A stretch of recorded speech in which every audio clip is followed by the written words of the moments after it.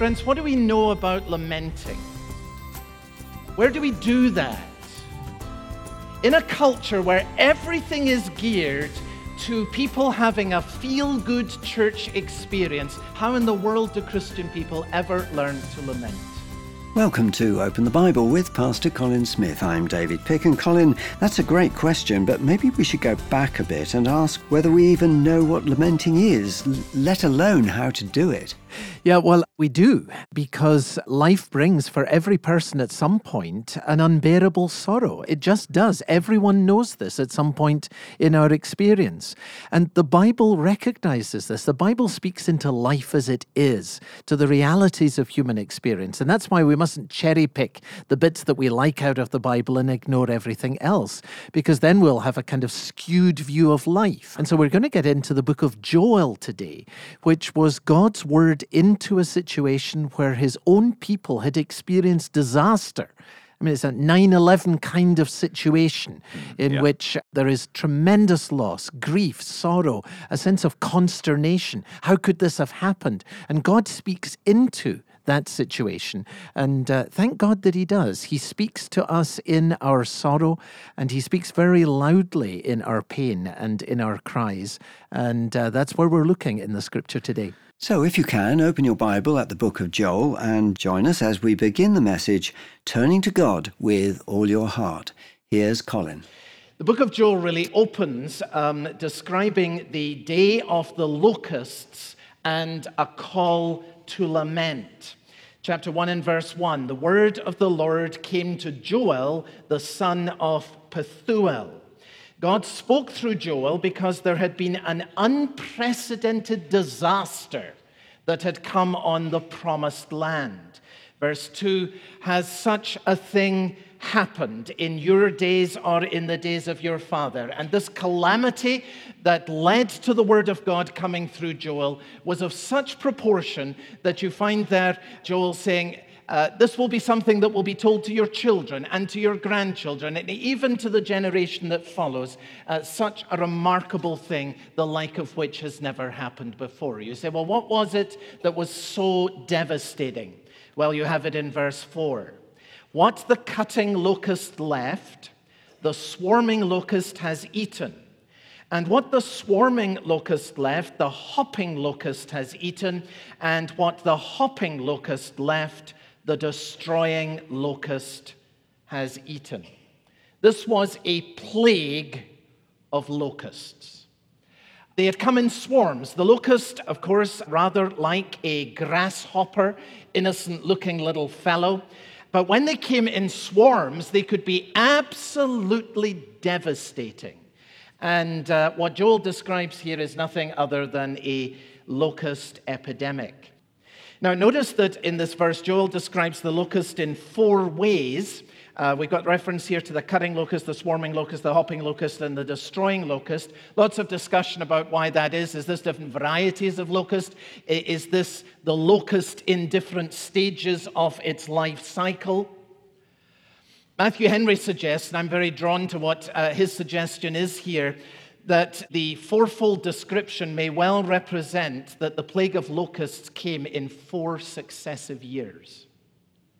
That 4 consecutive harvests were completely devastated by the same plague. And the reason I'm drawn to that is because God says later, I will restore to you the years that the locust has eaten.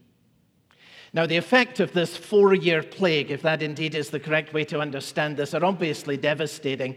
On the land, look at verse 10, the fields are destroyed, the ground mourns because the grain is destroyed, the wine dries up and the oil languishes. It affects not only the land, but the animals. Verse 18, how the beasts groan. The herds of cattle are perplexed because there's no pasture for them, and even the flocks of sheep suffer. It affects the people, verse 12, because all the trees of the field are dried up. Gladness dries up from the children of man. You go across the whole country, you don't find any happy people. Nobody clapping about the place, because it is wretchedly difficult to survive in the third and the fourth year of this absolute devastation. And notice that even God speaks of this in terms of a personal loss. Verse 7, the loss touches the Lord. It has laid waste to my vine. This is God speaking. It has splintered my fig tree. Remember, the promised land in the Old Testament is always, in a very special way, the Lord's, which is why the land was always held on a kind of leasehold basis rather than on a freehold basis, or at least that was the commandment of the Lord. And the first fruits of the Lord's land were always to be offered to him, the grain offering and so forth. But how can there be a grain offering of the first fruits to the Lord when there are no fruits? Because they have been devastated by the plague of locusts. And so verse 9, the grain offering, the drink offering, they're cut off from the house of the Lord. And so the priests mourn, as do the ministers of the Lord. So you get the picture. This is a scene of sustained, devastating, absolute national disaster. Now that raises the question, because the Word of God comes into that situation. And the obvious question is, how are God's people to respond to disaster? Any disaster. What is to be in our hearts and in our minds? What are we to do? What are we to do when we see war and violence sweeping, as it were, like an army of locusts across the Middle East? What are we to do when we see an invasion of drugs, as it were, sweeping across the United States of America, ruining not plants, but the lives of people? What are God's people to do when, like an army of locusts, there is a movement of shallowness and unfaithfulness that sweeps across the church, emaciating the vibrant faith of God's people and cutting out the life of costly obedience? The answer is in verse 13. Here's what God says we are to do. Lament. Put on sackcloth, verse 13, and lament. That's what God says. O priests, wail. O ministers of the altar, go in, pass the night in sackcloth. O ministers of my God. Earlier this summer, I had the opportunity of attending the Free Church Conference in New Orleans. There were many good things in the conference, and one of them was a lecture from Professor McGarry of Trinity here on the Psalms of Lament. You will know that there are a whole group of psalms that have the character of being a lament. And McGarry began by pointing out that there is, of course, a massive, sweeping change that is going on in our culture. Godliness increasingly being swept back. And he said, people want to do something about it, but they don't know what to do. And then he said, here's the problem. We do not know how to lament. Christians who've been brought up on a diet of you're great, God's good, and everything's going to be just fine, have nothing to say with regards to disaster or to a suffering world. And McGarry said to a group of us pastors gathered in front of him earlier this summer in New Orleans, he said to the pastors, we need to learn how to lament, and then we need to teach God's people to do the same. Now, do you see that that is exactly what Joel says here?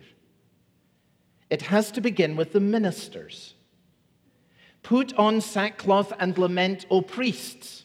Wail, O ministers of the altar. These are the folks who vocationally are called to ministry in Old Testament terms. Then notice how it extends to the group that are described here as the elders. Verse 14, consecrate a fast. That's what the ministers are to do. Call a solemn assembly. And then what do? Gather the elders, verse 14. Then what happens? It spreads through all the people, gather the elders and all the inhabitants of the land to the house of the Lord your God. Friends, what do we know about lamenting? Where do we do that? In a culture where everything is geared to people having a feel-good church experience, how in the world do Christian people ever learn to lament?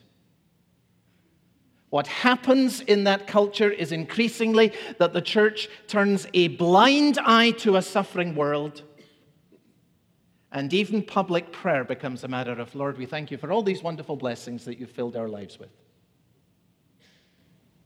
And the world says, this is supremely irrelevant.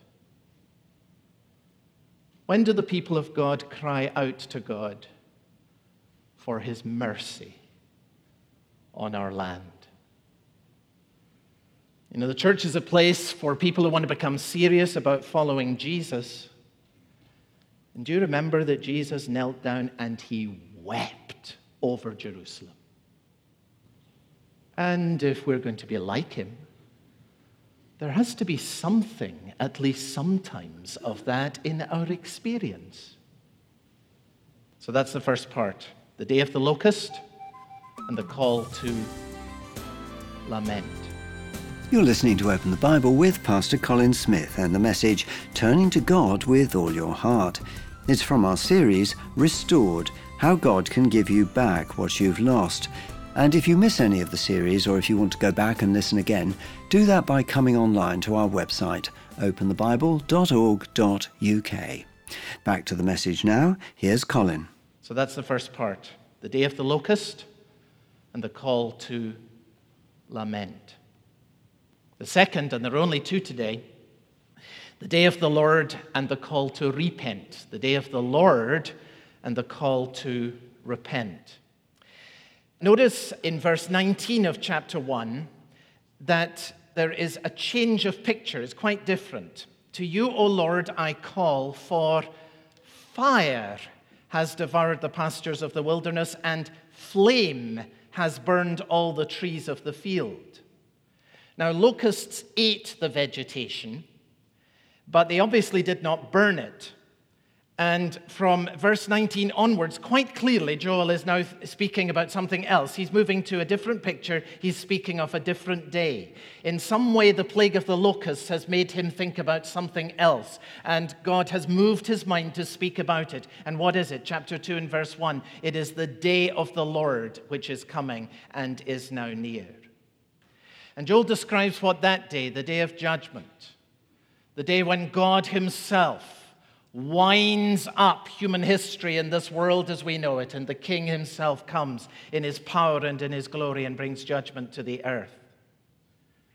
And he describes here a vast army moving into the land, just like the plagues of locusts. This is an army that sweeps across the land, only it's burning everything in its path. Fire devours before them, verse 3, and behind them a flame burns. The land, verse 3, is like Eden before them, but behind them there is a desolate wilderness. That's an astonishing turnaround from what Isaiah said. Remember, Isaiah spoke about how the wilderness would become like the Garden of Eden. Joel says, on the day of the Lord, the beauties of the earth will become like a wilderness. This is what Peter speaks about when he says the earth is going to melt with scorching heat. And Joel describes the astonishing and universal proportions of that day in verse 10. Not only are the people terrified, but the earth quakes. The heavens tremble. This is not locusts now. This is the day of the Lord. The sun and the moon are darkened, and the stars withdraw their shining.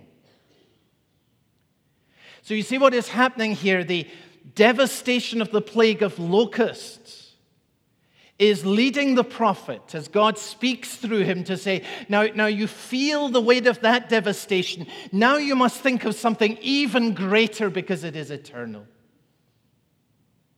The day of the Lord.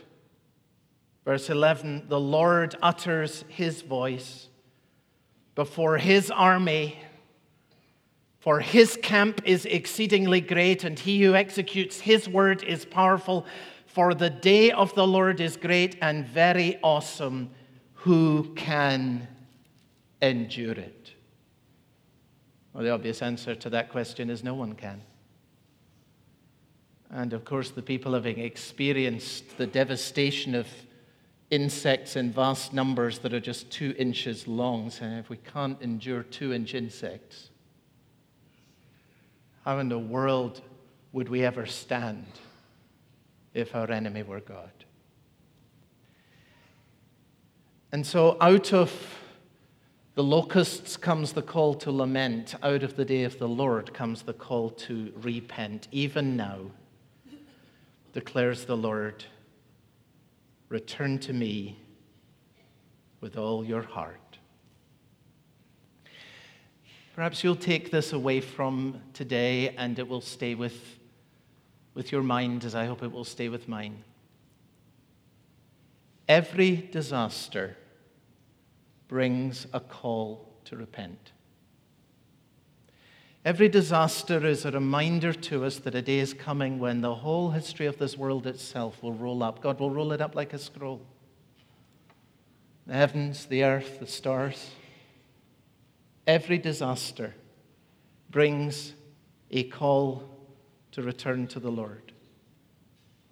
And never is that more astonishingly made clear than on an occasion that you might recall, or perhaps not, recorded in Luke in chapter 13. Luke tells us about an occasion when some people who were listening to Jesus told our Lord about an unspeakable atrocity that had recently taken place.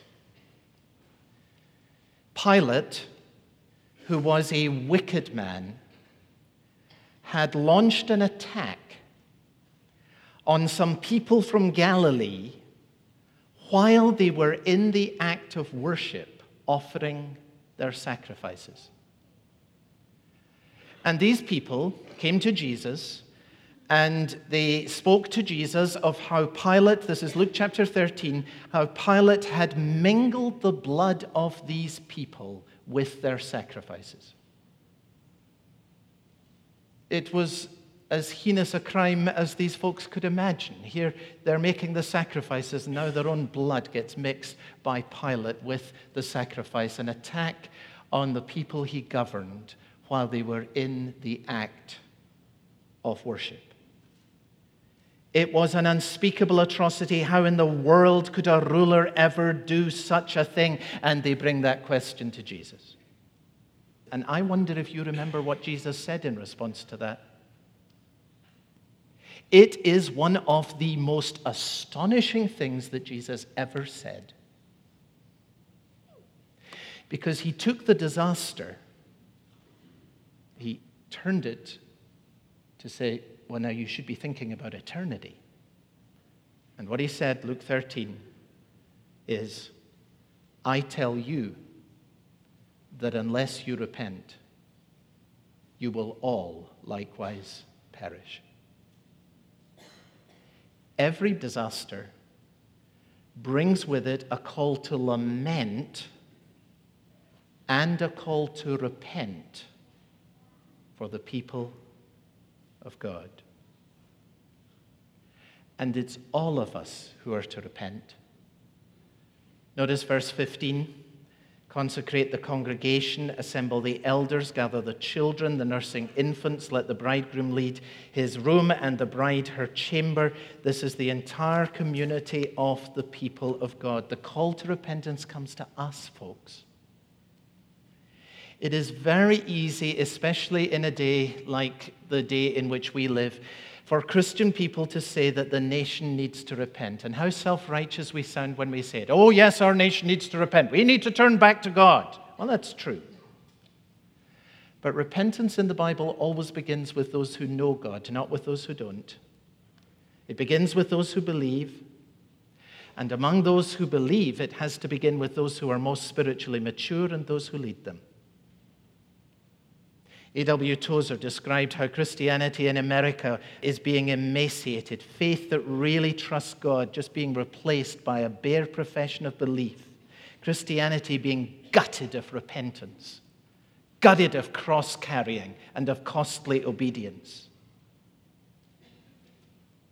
Friends, we will never see a repenting nation until we have a repentant church. Repentance and faith are the two sides of the same coin. All who truly believe repent, and all who truly repent believe. And then, having given the call, Joel wonderfully gives us this draw. How in the world can we repent? How can we repent? Verse 13, return to the Lord your God. Why? Because he's gracious. Because he's merciful. He has pity. He has compassion. His arms are outstretched to all of us in Jesus Christ even today. He's slow to anger. Oh, the day of the Lord is surely coming, but it has not come yet. Today is the day of grace, and we may come to him. He is abounding in steadfast love, and he relents over disaster. Friends, people don't repent because they're told that what they're doing is wrong. Repentance means turning to God, and people repent on seeing that God is good. You know, Joel asks the question, the day of the Lord, it's so terrible, who can endure it? And of course, the Old Testament answer is obviously nobody. And then when we come to the New Testament, we find a greater and a better answer to which the Old Testament points, which is, who can endure the day of the Lord? One man did. And that man was God himself, God for us, God with us, God in Jesus Christ, reconciling the world to himself by Jesus going to that cross and bearing everything that was due, the judgment that was due to all who would be in him, bearing it on that cross. And now as our risen Lord, holding his arms out and saying, come to me, turn to me. And here you'll find mercy, and here you will find grace, and here you will find steadfast love. And if you will turn to me, and if you will follow me, there is no condemnation for those who are in Christ Jesus. This is the appeal that comes to all the people of God. It is the appeal of grace that leads to repentance. And when are we to repent? Notice what he says, verse 12. Even now. Even now, declares the Lord, return to me with all of your heart. Now at the height of your trouble. Now while you're still in your sin. Now while you feel ashamed and unworthy. Now, says the risen Lord Jesus Christ, I call upon you. Turn to me with all of your heart. And you will find mercy. And you will find grace. And you will be embraced with steadfast love.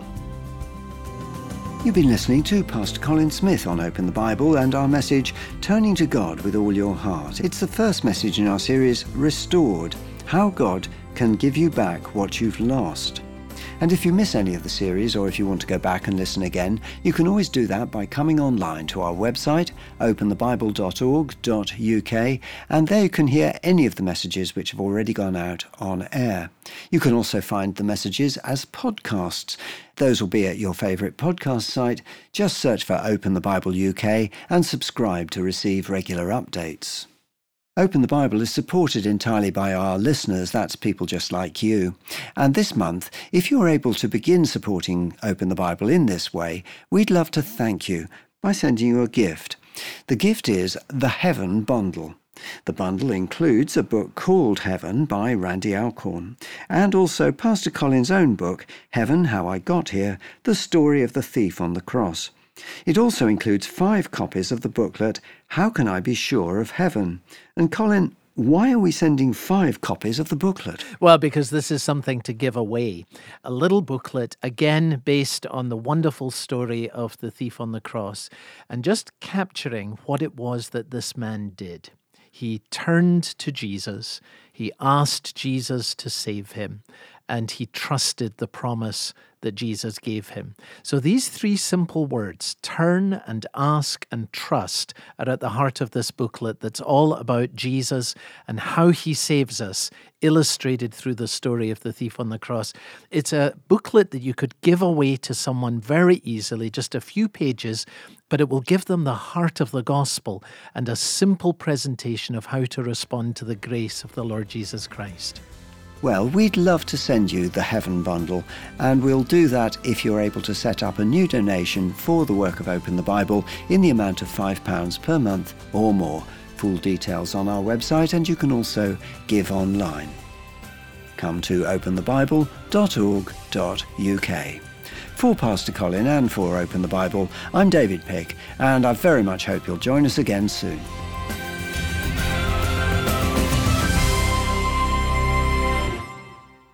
God says to his people, I will restore the years that the locusts have eaten.